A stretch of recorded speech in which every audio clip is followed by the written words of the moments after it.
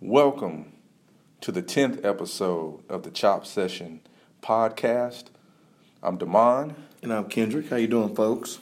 All right, so we're going to get right down to it. It's been a minute, but today I think we're going to talk about the reparations that's been instituted by Georgetown University.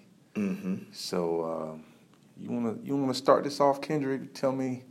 You want to give a little background, or you want to tell what you think about it, or?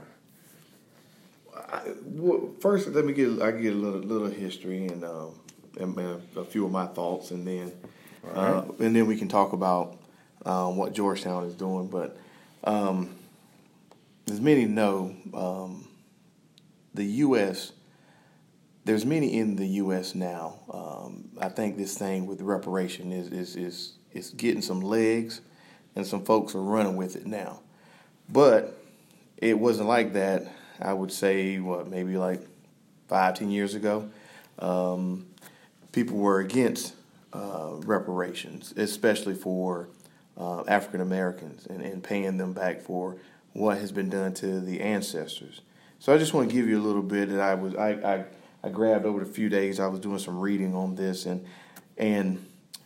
and this comes from the courts. It's an article that was in the courts about reparation. And it states that since the second half of the last century, countries like Germany, Australia, France, South Africa, and Canada have amended past wrongs by paying reparations to their victims. So, I mean, I think that says a lot. And then it goes on to say that the U.S. has supported reparations as a form of restorative justice. After World War II, it supported Jewish victims of the Holocaust in their demands for reparations from Germany and Australia.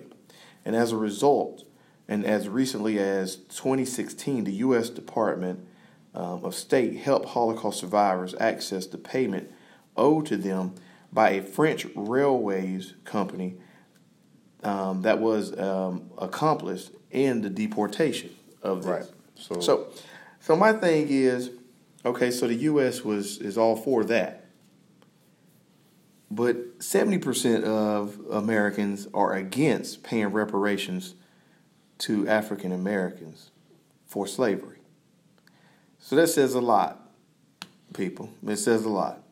So, I mean, that's just some of my thoughts and some of my dismay about the whole reparation situation. But I'm going to let my partner, Damon, say his part. All right, so I have a few thoughts on it, but one thing, so we'll just talk about what Georgetown is doing. So okay. Georgetown has, the students voted to start a reparations fund because they realized that they profited through slave ownership. That's right. That they profited, that the university was founded and they profited off of the ownership of slaves. So what they're doing now is, starting the fall of 2020, they're adding a little over $27 to each student's tuition per semester, which will be about $380,000 for a reparations fund. So the question is, you said, well, I think 2/3 of the students voted yes for this, and then a third didn't. So, but when you really look at it, right, there's two arguments. You have, current students that are saying, hey, I get it. Go ahead, add that $27 to my tuition. It already costs $50,000 a year to go there, so what's $27,000? Yeah. $27. $27, right? Yeah, that's dropping the bucket. And then some are saying, well, why is it the student's responsibility to fund a reparations fund when, hey, I wasn't born and we're not the institution. This is an institutional responsibility. That's right. Because the university is the one that profited off of not, even though I'm here.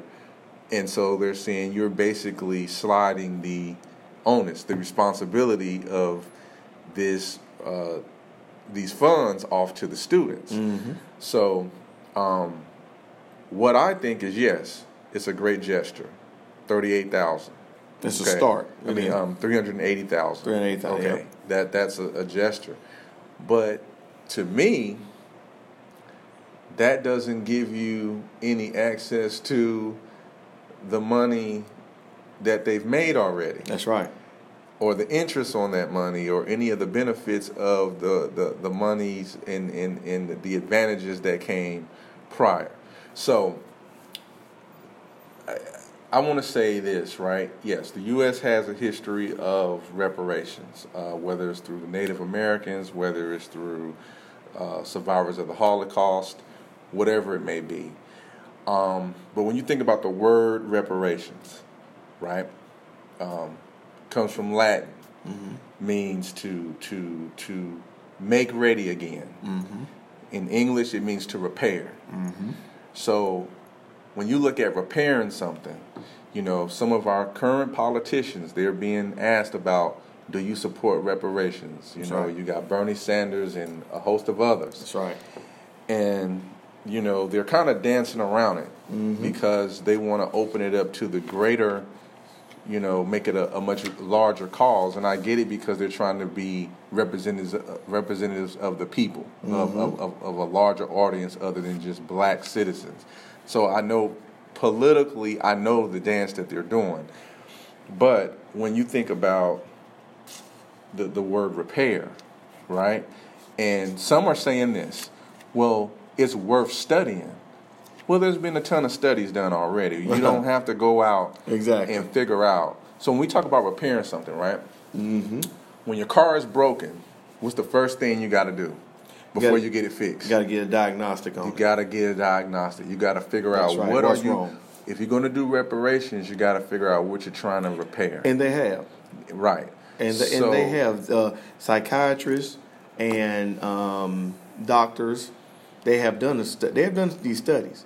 And if you look at, there's one doctor, I cannot think of her name right now, and we'll talk about that later, but she did a piece on cognitive dissonance. Mm-hmm. And that has shown how we as African Americans, as during the times of slavery, has pretty much accepted what was going on, and it pretty much is how we were treated. We were taught to pretty much hate ourselves, and this has continued on. Well, I'm gonna say this: I can't put it on Georgetown to fix everything. That's right, you can't. But what I'm saying is, by them being an academic institution, they have a role, right? And a well-known. Well, and not just in not picking on Georgetown, but when you look at all of the Ivy League schools, that were founded in this country are off the backs of slavery. That's right. So this opens the door.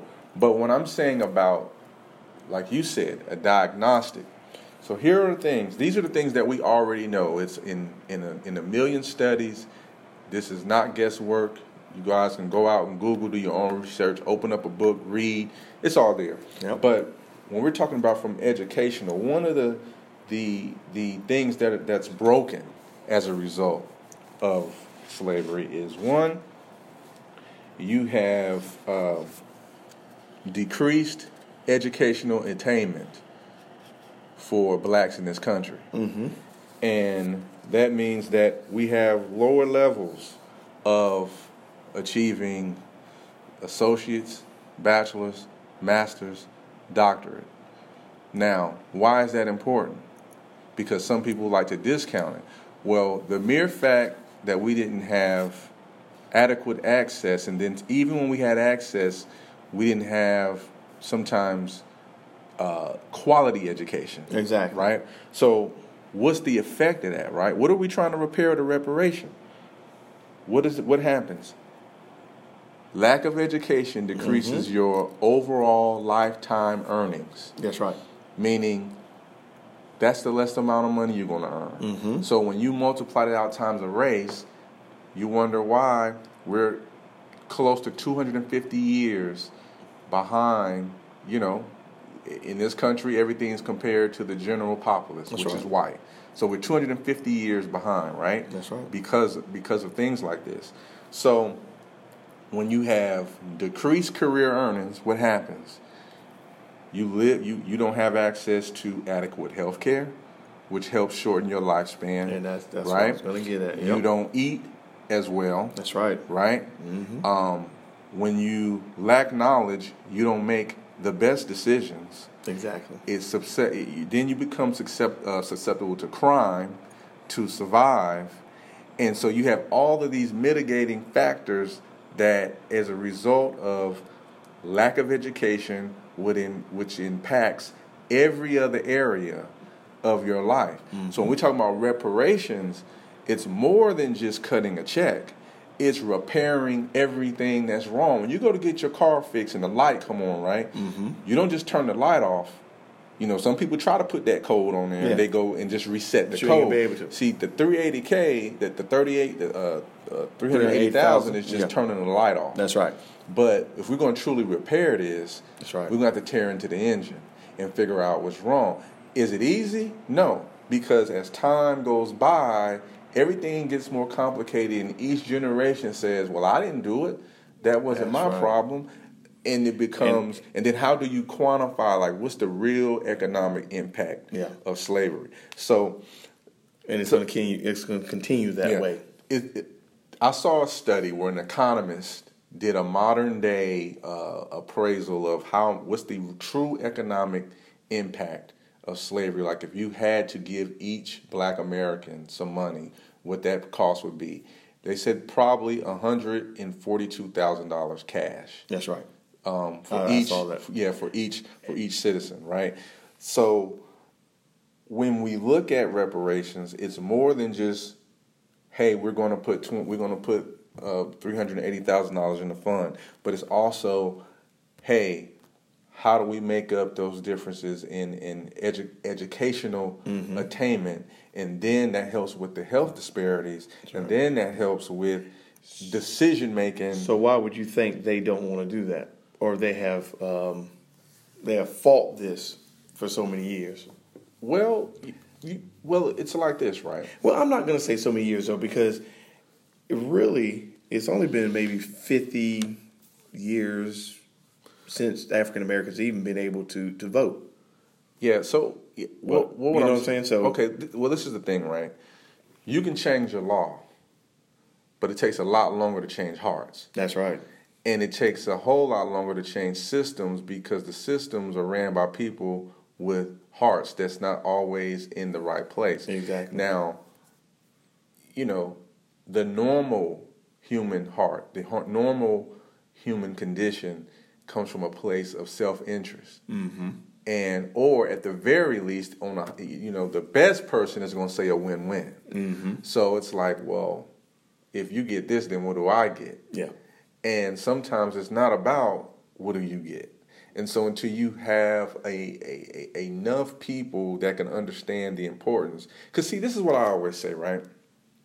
Whatever happens to the least of people, you need to fix it. Because eventually it's going to come down your street. It's just like the opioid epidemic, right? The precursor to that was the crack epidemic. Mm-hmm. But no one cared until it came down their street. It was stigmatized as crackheads and crack babies and junkie this and junkie that, and was rid out, and no one cared because it didn't come down. That's right. It was. But then what happens is when you don't fix it, that's right, it morphs into something else. Well, just like Tupac was a pioneer. If you think about it, what he said about thug life, the hate you give little infants, F's everyone.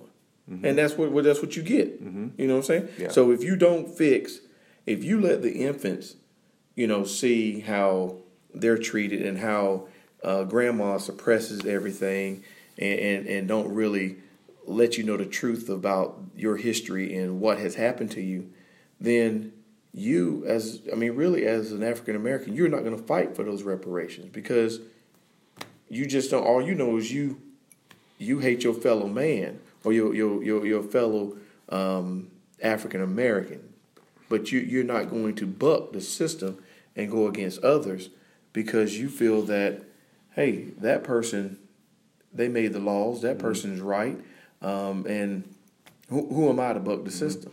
That's Right. how you feel, Right. and it's just. I mean, it's hard to swallow, but that's just what it is right now. Right. And I just want to add one more thing on why reparations, it's important, and it's important to repair things that are not right. And this is why. It's when we talk about generational wealth, right? The ability, and we're talking about the transference of generational wealth, meaning a lot of times what you do, what you strive and work for, you may not benefit as much as your children or your grandchildren. So you're going to do a lot of the work, and that's one reason why, at least in this country, the money stays concentrated at the top when we talk about the 1%, because in this country, when a person dies, you can transfer wealth. Yeah. It's not like, when you die, you throw all your pieces back in the board. So that's one in a capitalist society, especially in the U.S., that's one of the things that attracts people here, that what's mine is mine and I can keep it and give it to the next person and find all these loopholes, right? So when you look at that, if that's the game we're playing, it's really important for reparations, because when we talk about wealth, right, here are like some of the pillars of wealth. And you guys can do your research, and this is just what I'm going to share. So when we talk about wealth is generally comprised of four things. So, and I'm going to tell you why setting things straight and repairing them is important, right? So your education, your level of education accounts for about 25% of your wealth. What skills and what profession and what type of business you're able, whatever, the knowledge that you learn and can apply, your education, which accounts for 25% of your wealth. Home ownership is another 28%. So being able to own some land. That's right. Right? What you own, that's 28%. So now, we're up over 50%. So education, land, being married. They already tell you there's more stability in marriage. So that's you got that's 14% of it, right? And then what you inherit, or what people leave you. Somebody leave you a business, somebody leave you in a will, somebody leave you a flow of cash, or somebody gift you something. I know a lot of people people don't always tell you they're ahead in life, and they'll make it look like they started and they got it from the mud, as they say. That's right. Then they don't tell you somebody left them $150,000. That's right. They tell you what they want to tell you, but that's fine. So what I'm saying is, if blacks were systematically placed out of the first generation of blacks after the Civil War, many were illiterate. So not being able to read. That's right. Then, we valued education and we fought for it. Okay. So think about this.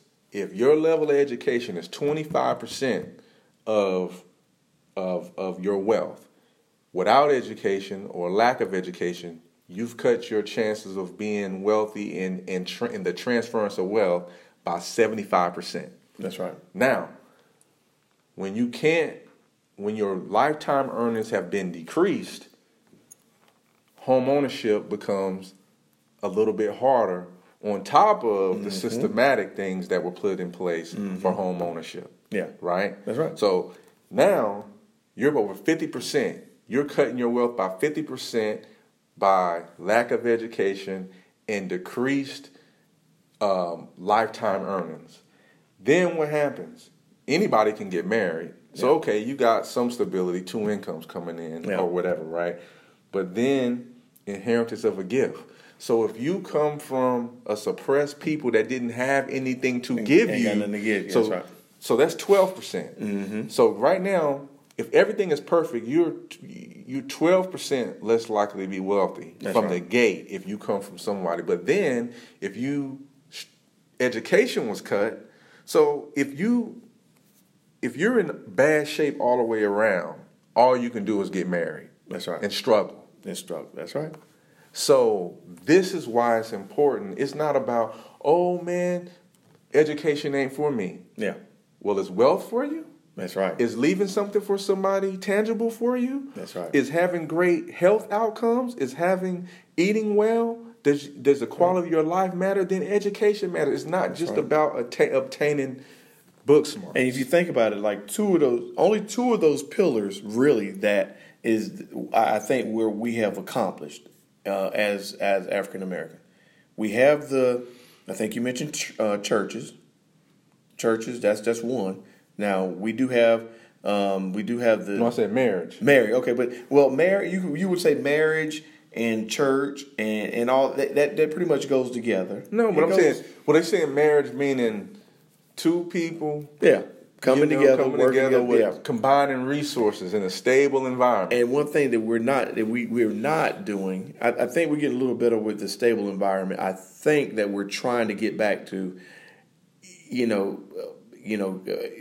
the black man supporting the family and being the head of household. I think we're shining a different light on that, because if you look at different things now on TV, commercials, things of that nature, you see where you have them showing an African American father with his son and with his family. Right. So I think they're shining a different light. So I think that piece, we're turning the corner on that. The education piece. Black women are going to school. That's right, at a higher rate. At a higher rate. So I think black men are checking out.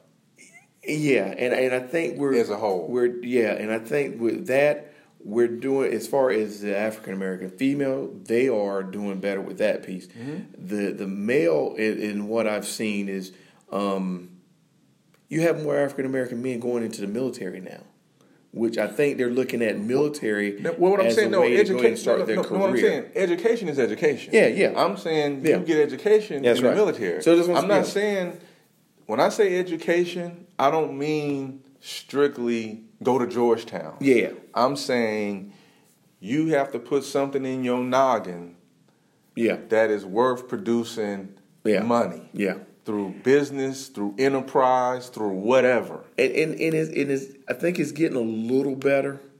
A little bit. We got a lot more work on that. Yeah. But the education piece, I think, is getting a little better. But I don't want. We need to, us, sending our African American men off to colleges or what have you is a good thing in a way. But they have, if you look at it, the things of trade schools have gone away. And so, back in the day, you had African American men, young men who were mechanics, who were carpenters, contractors, can do different things good with their hands. Right. It's good to have the knowledge and to be able to go out and create a corporation. It used to be both. It used to be where you get educated and you learn a trade. That's right. But now the trade school thing has really gone bye-bye. And it's there, but it's something that, if you notice, it's not promoted like before. The black family don't promote that like they used to, because you would send little Sammy out there to Sammy. Yeah, Sammy. You send little Sammy out there to a trade school or something to learn how to weld. Right. Something like that. Yeah, that's fine. And that's something that we should have continued on. But I think we took that education piece to a different level. But that's education too. Yeah. I'm not speaking about education in elitism. That's education too. Yeah. A trade is education. No, that's what I'm saying. We need more of that. But what I'm saying is, I'm talking when you don't have quote unquote